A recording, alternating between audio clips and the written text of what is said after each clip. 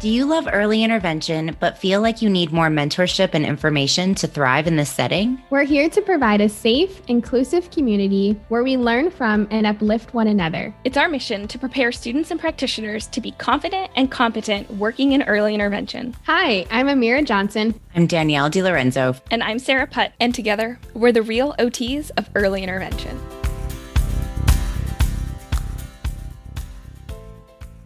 We made it to the last week of our ABCs of OT Challenge EI edition. Woohoo! Woo! I'm so excited for this being my first time participating in the ABCs of OT. I'm really excited that we decided to do this challenge to increase awareness, not only for the profession of occupational therapy, but within early intervention. So a huge thank you to Shannon Marie OT for creating this challenge. And we are so excited to be a part of it. We are going to kick it off with the last episode for OT month for the ABCs of OT Challenge with letters S through Z. But first, a word from our sponsor.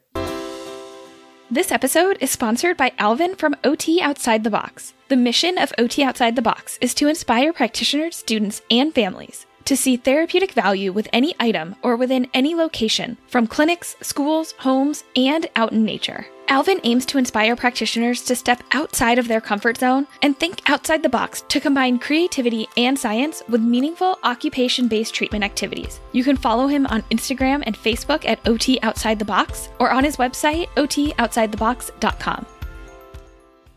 S is for sensory. Everyone has a unique sensory preference. However, when your sensory preferences impact your ability to engage in meaningful occupations, an occupational therapist can help support you in ways to enrich your sensory system, providing you with what you need to fill your cup on any given day. Why working on the sensory system and sensory processing under the age of 3 is so important is because our littles have a lot of big emotions. And when there are sensory preferences that are being demonstrated that could be impacting the child's ability to engage in family routines, we want to figure out what we can do to support a child's sensory system, as well as supporting the co-regulation of the entire family. Because also bringing it back to the parents, we know when we have regulated parents, we have more regulated kiddos. So really, it's not just about the sensory system of the child, but it's also about your own unique sensory preferences as the adult and how to all live in harmony with everyone's own sensory preferences and being able to engage in meaningful routines without it feeling so discomforting, because we want children to be able to explore a variety of experiences in life and figure out what they need to be able to fill their cup so that they can engage and be as independent as possible and continue to grow from a developmental perspective, as well as be able to engage in their everyday routines as independently and regulated as possible.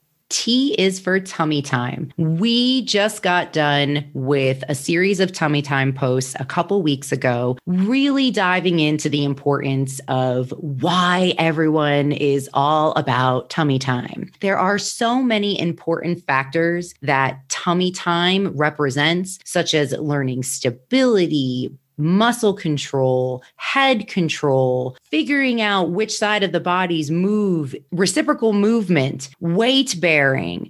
All of these skills can be worked on during tummy time. And we know some kiddos might not like tummy time. Make sure to check out episode 14, where we dive deep into tummy time and why it's so important. And it's okay if your kiddo doesn't like tummy time. We give you some awesome strategies on how to support each child where they're at along their journey of practicing tummy time. U is for underrepresentation. This is something that is very sad for, I know, all of us to have to talk about, and something that we wish we didn't have to talk about. But I want to just paint a picture of kind of why this is so important. So we know that early intervention is critical for infants born premature. But according to the March of Dimes report, for the past several years, the preterm birth rates have been the highest amongst Black infants. But unfortunately, Black and Brown children are underrepresented in early intervention services. And this has been highlighted in the literature, and the research is out there that shows it. So I just want to take a moment to read through a particular article that was published in 2019 by the Citizens Committee for Children of New York. And it was a report that they did all about this underrepresentation in EI, specifically in New York. And And so a couple of the points here were that the neighborhoods where children referred for EI evaluations are least likely to receive evaluations are consistently low-income communities of color. The neighborhoods where children found eligible for EI services are least likely to receive those services are primarily low-income communities of color. And even in neighborhoods where higher rates of eligible children receive service, there are significant racial disparities, with Black children being less likely to receive services. So this is just one report. There are several out there. And, I just want to highlight that even though this is one report that I'm talking about now, they do still hold merit. And this is something that I see even in my work in Arizona. There's just a huge gap in services, and the research shows all of those different reasons. But it's so important to talk about this. And, I think society is at a place where we're moving towards wanting to see change and wanting to create change, and it's in full force. And I think that's great. But I think we have to remember that there's so much racism that happens that is systemic. And we have to think about that when we think about early intervention and why that underrepresentation exists. So I want us to get back to the roots and really shine light on the inequalities and the disparities and underrepresentation that have existed for far too long. So early on, I actually did a series called Inequalities in Early Intervention, where I broke down what the literature is saying as to why the underrepresentation exists. And I also talked a little bit about some action steps and things that we can do as providers to make us just more conscious with working with these families. So for more information and to check out that literature, that's the really important piece here, is to really, I want you guys to go and do some of that research. There's a guide over at marvelousmiracles.ot where I highlight all of that literature and all of that research, and you can check out the exact articles I have. V is for value, as in the value of early intervention. Now, there is way too much that I could potentially even say about this right now. So rather than go into any detail about that, I'm just going to point you to 2 of our podcast episodes. Go back if you have not listened to episode 1, where we talk about why we love early intervention and what value it brings, as well as we have an episode that's going to be coming out in just a few short weeks. It's going to be episode 22, and that's where we go into depth about the value of early intervention and specifically communicating the value of early intervention to parents.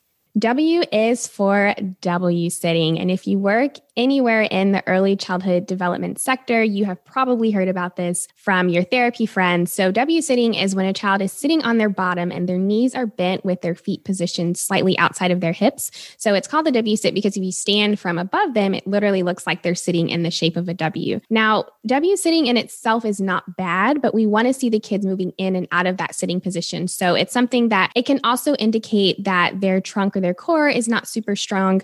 It can also indicate very limited trunk or core strength. So as an OT, we should be very in tune to if we're seeing this and they're not moving in and out of that position, then maybe we're going to introduce some core strengthening activities. Remembering that in early intervention, we want to center it around their daily routine. So doing some of those strengthening activities during times that are very natural for the family, during playtime, and also making sure to encouraging the family to get that child out of the W sit and into other sitting positions. So crossing their legs or sitting with their legs out in front of them or their legs to the side. So there's so many different alternatives that you can give your families if you notice the W sitting. And I love actually Pathways is one of my absolute favorite resources to advise. And they have so much information about W sitting, what it looks like, and also gives some great pictures of some of those alternative seating positions that you can share with families. X is for exit. And specifically when we're talking about exit, we're talking about discharge. And this could be due to a number of different reasons. This could be due to scoring within the normal range on their most current assessment. This could be due to transitioning to other services, like if they're going to be receiving occupational therapy or other EI services through insurance. It could be transitioning to the school district at age 3. And it could also be to transitioning to other early intervention programs if the family happens to move from one region to another. And one of the other possibilities that can happen, and I always hate when this does happen, but parents can choose to exit early intervention services. And just know that every family has their right to choose to exit the early intervention program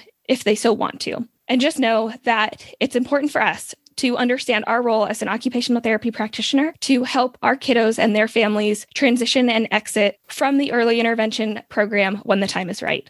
Y is for you, therapeutic use of self. We often forget that we ourselves are an intervention strategy. We go to school, we have our experience as practitioners, and then we go into the home and we literally are a therapeutic agent to this family. It is what occupational therapy is all about, right? We're encouraging our families and our kiddos to be as independent as possible. We are using ourselves as the educational agent in demonstrating, showing examples, providing strategies, working with families in the moment, allowing them to see how these interventions play out in real life, being there as a soundboard for families to bounce off ideas, to problem solve, to upgrade, to downgrade interventions, to fit the needs of the child and family, specifically embed them into the daily routines of each family's life and whatever they want. So be mindful that you yourself are a therapeutic tool. I know we always want a good intervention strategy or an activity to fall back on, but just know that you yourself hold that key to not only unlocking a child's potential, but to be able to show the family how all these strategies can be beneficial to support independence and development, not only at such a young age, but across a lifespan. Z is for Zoom. Many of us have been thrown into the world of teletherapy, and it was a quick transition and it was a quick adjustment for many of us. And many of us are still doing it. I know I am still 100% teletherapy virtual right now. So there is a lot to be said about this topic. And we did a podcast episode 12, where we really talked about the basics of EI teletherapy and including our unique lens as an OT practitioner and how we basically just went from coaching in person to now coaching through a screen, and how because of that, it hasn't been too bad of an adjustment for many of us. We also talked about defining what is teletherapy, what does that look like in the early intervention world, and also some of the pros and cons to this service delivery method, as well as the parent perspective and how we can make this process easier for parents. So definitely check out that Teletherapy 101 EI edition, episode 12. And remember, if you are still doing therapy right now virtually, we are so proud of you for hanging in there. And just know that every day you get to log into your computer and you get to be an OT. You get to make a difference. And at the end of the day, that's all that matters. That's why we do what we do. And there you have it. We have officially completed the ABCs of OT Challenge by Shannon Marie, A through Z. So make sure to check out the last 3 episodes so you can get all the letters and all the amazing topics that we wanted to talk about. And we want to hear from you. Did you hear anything that you want us to expand on? Do you have suggestions based off of what you've heard throughout our last podcast episodes that you would like us to have a show on? Send us a DM on Instagram at The Real OTs of EI, or find us on our website at www.therealots.com. We're so excited you joined us today. Check out our website, therealots.com, for more information about anything discussed in the episode.